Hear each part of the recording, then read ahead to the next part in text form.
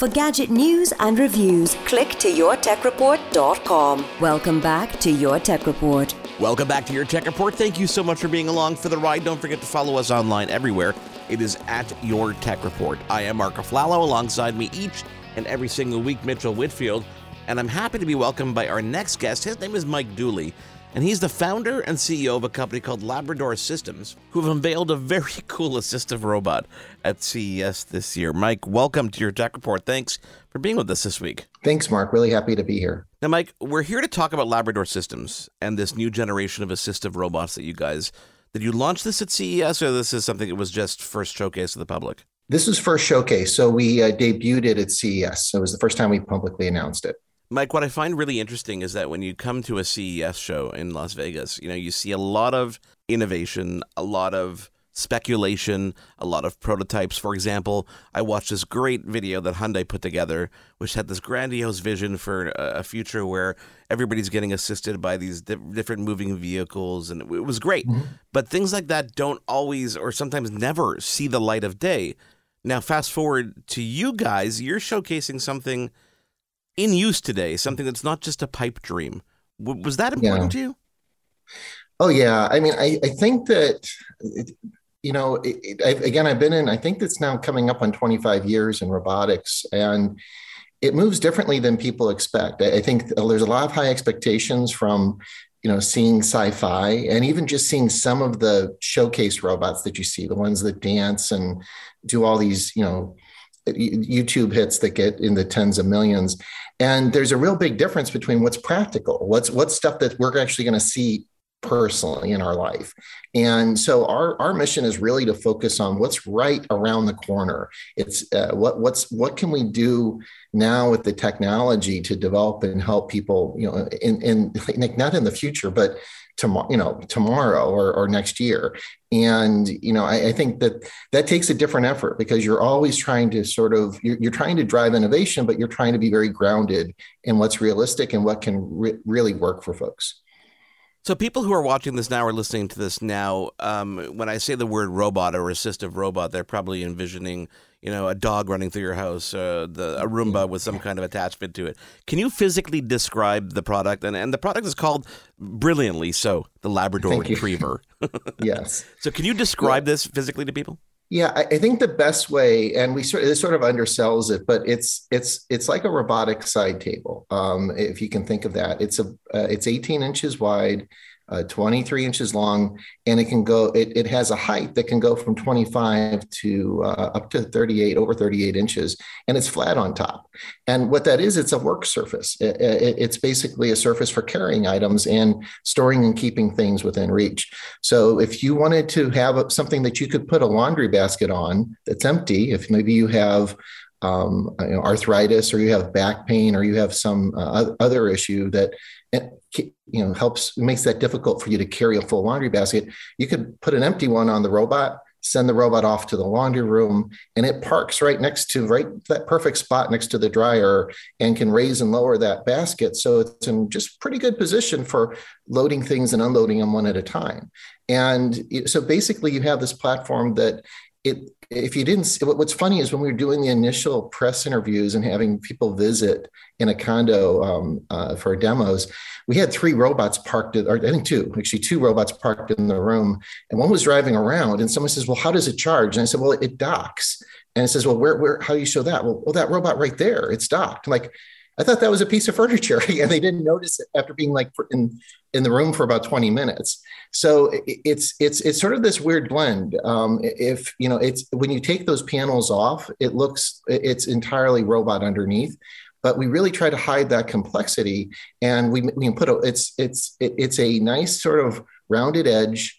A rectangular robot that's got a nice flat top and wood paneling. It's a weird combination, but it has when people would go to our website or see it on YouTube, it looks like something very different, and that was our intent. Yeah, it's extremely unintimidating, number one, as well, which is, I think, when you use the word autonomous anything or robot anything, people are a little bit intimidated right off the bat. The physicality of this, yes, it has wheels, it can navigate, throughout your home, throughout your condo, et cetera, et cetera. The top surface that you talked about, this blank canvas, I saw some promotional videos where it's going up to a counter and it's rolling something off a counter onto the surface.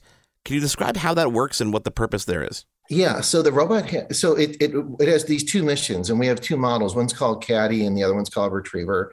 And the Caddy is basically the base model, same form factor, but is great for carrying items and keeping them. So you have two decks. You have this top deck that you could put like your whole meal on, your groceries, set the dinner plates on it, and carry them all over in one swoosh over to the dining table. Then you have the lower cabinet that you could keep a lot more stuff like, snacks, your extra pair of glasses, charge your phone. So it's got a lot of storage capacity.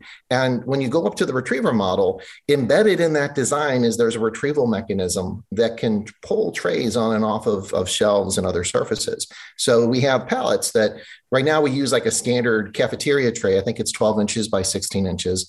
That you can put that on a shelf or on your countertop or table and keep, let's say, okay, that's where my mom is going to keep like her snacks for the day. Or it could be a bin with an extra blanket if she's feeling cold.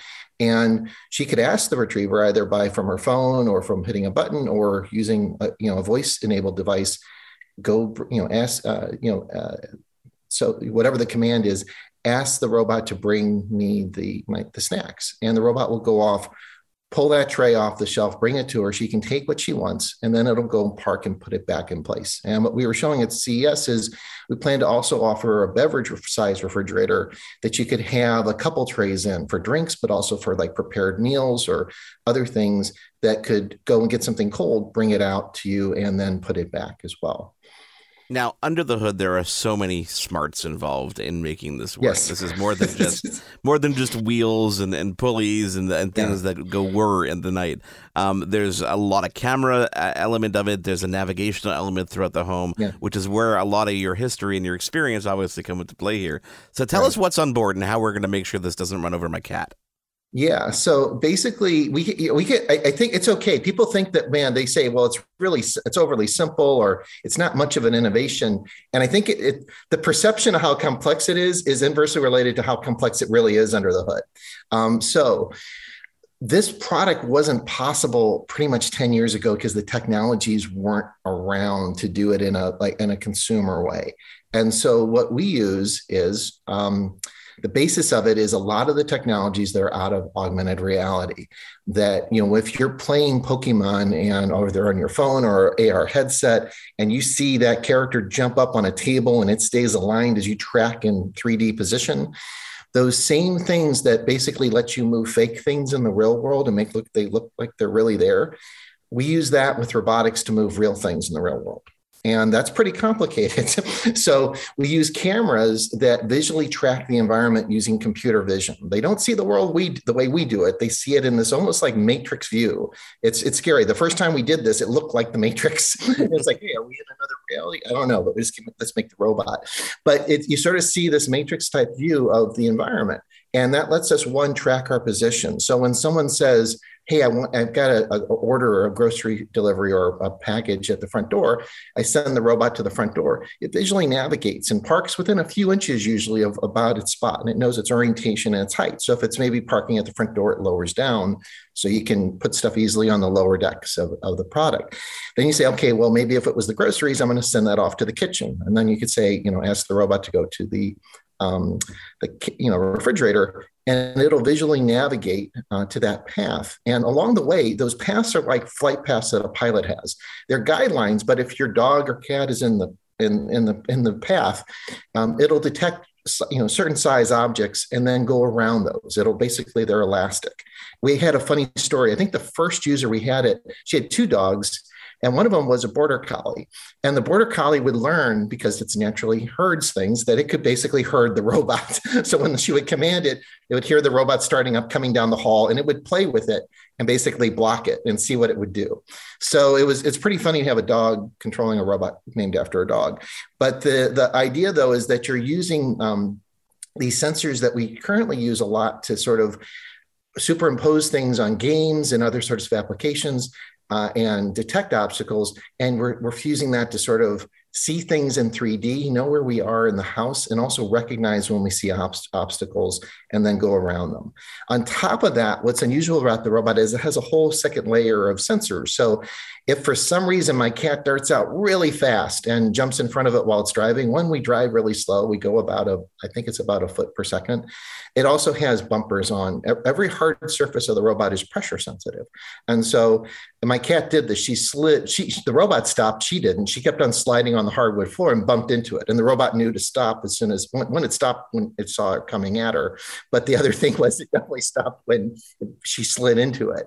And so it's really meant to be a gentle device for going around the home, getting very close to things, but also having layers of detection.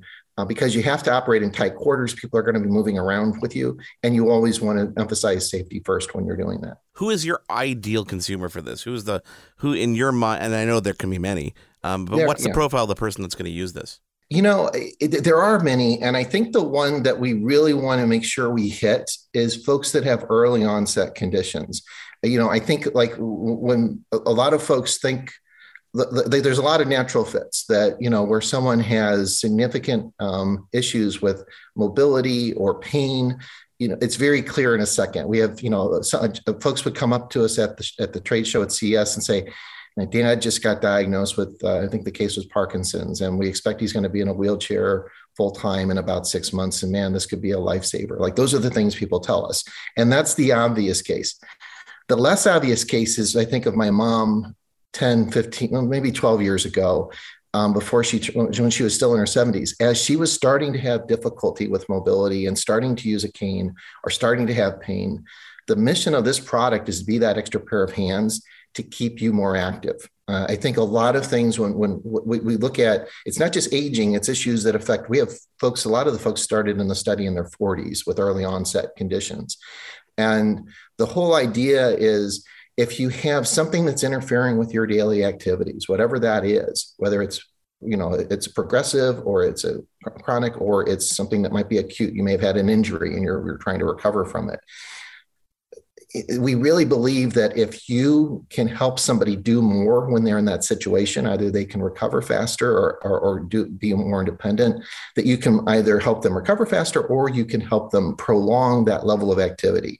If you're walking and like, that's the whole idea with that laundry basket, is that once it gets too heavy or too risky or just difficult to carry a full laundry basket, we still want you to do the laundry. We still want you to sort of do the loading and the unloading and moving stuff around and moving with the robot. So that's our end goal, because if we can get folks at that level, at the moment where, hey, this is starting to sort of, my body's changing or it's not doing everything the way it used to. If we can do it that way, the robot is there to sort of adapt and sort of help fill a gap and then sort of progress as your needs might fit. Does that make sense? Makes absolute sense. It's a compliment as opposed to something that's really supposed to just do things for you. Really, at the end of the day, it's supposed to be designed to help exactly. you. And that's this whole positioning of assistive robots, and it's why the robot doesn't look like a person. It's not meant to replace a person. It's not meant to be a person. Like there's so many.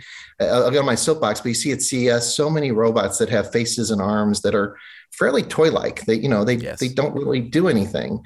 And here we really want to be that opposite. But the person we serve has a face. They already have. They're their hero for us, and we don't need another person in the house. What we want is that person to be as happy and as comfortable and as independent as they can be. Talk to me about some of the user reaction, like people who have actually used it for the first time. What has the feedback been like? Feedback's been super positive. So we started, again, we've been in stealth mode. So the robots you saw at the trade show or people are seeing in our videos or anything like that, those were actually pilot robots that we had in homes going back to February of 2021.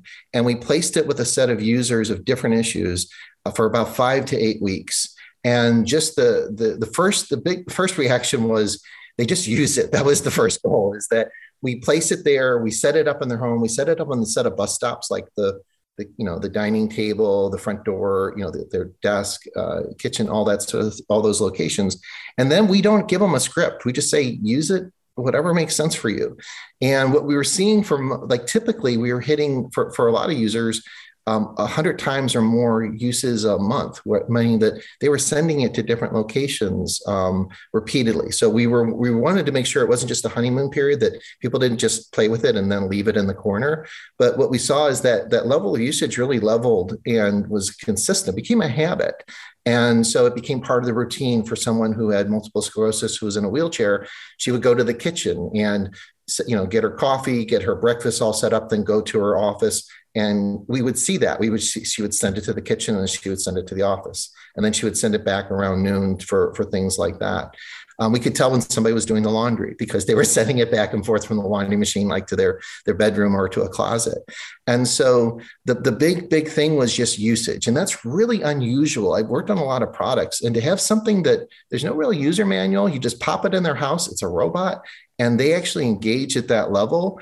I don't think it was just a testament to the product. It's really a testament to the need. I really see this as a massively underserved segment of our population. That it really meant a lot to them. I think the other part was just that sense of independence. It's not just a functional thing. It's like these were cases where some people lived on their own, others had caregivers, others had their spouse there.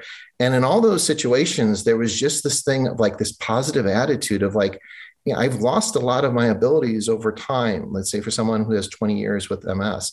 And like literally the quote was, "This gives it back to me." And that was emotional, just hearing those stories. And it was emotional because we had to take the robots away and rotate them to more people. So that I get pity text all the time, like, "Hey, thinking about the robot," like it's like an ex-girlfriend. So sorry, we gonna be doing any more testing, nothing big.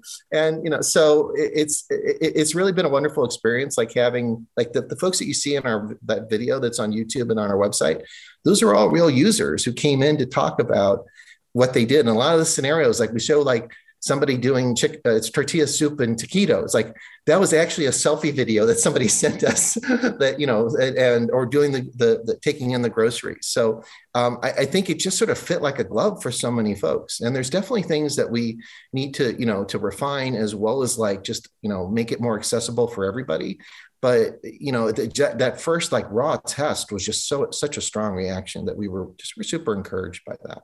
Mike Dooley, co-founder and CEO of Labrador Systems. Again, if you guys want to check out more, you can head out to labradorsystems.com or check our social media, and we'll link you guys out there as well. Mike, thank you so much for taking the time to join me. Thank you, Mark. Really appreciate it, and just really appreciate the feedback on the product, and excited to be here. Thank you.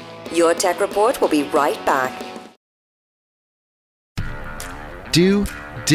Will, the Story of People podcast is now available on the Crier Media Network. The first 5 episodes are here and feature some incredible guests that fit into one or all 3 of those categories. Ready? Tara Sloan from the San Jose Sharks Undercurrent podcast at NBC Sports. Marianne Iveson from Iveson Voice and the Let's Take This Outside podcast to talk about the world of outdoors as well as voiceover land. Ariana Hunsicker, future Canadian Paralympic swimmer, already winning tons of awards for this country. Scott McGregor from the Hot Wallet podcast to dumb down the world of crypto, Bitcoin, and NFTs so you don't have to. And Jackie Holowati from Climate Pledge Arena in Seattle, Washington, the first net zero carbon certified arena on the planet. Wherever you get your pods, wherever you watch your pods, and on the Crier Media Network. The Podcast Super Friends is a monthly meeting of 5 podcast producers. Hi, I'm Catherine O'Brien from Branch Out Programs in Baton Rouge, Louisiana. I'm John Gay from Jag and Detroit Podcasts. I'm Matt Kundle from the Sound Off Podcast Network. I'm David Yaz from Pod 617, the Boston Podcast Network. And I'm Johnny Peterson from Straight Up Podcasts. Together, they form the Podcast Super Friends, an alliance of podcast masterminds sharing best practices, insights, and discussions to help make you a better podcaster. Follow or subscribe to the show on Apple Podcasts, Spotify, Google Podcasts, or at soundoff.network.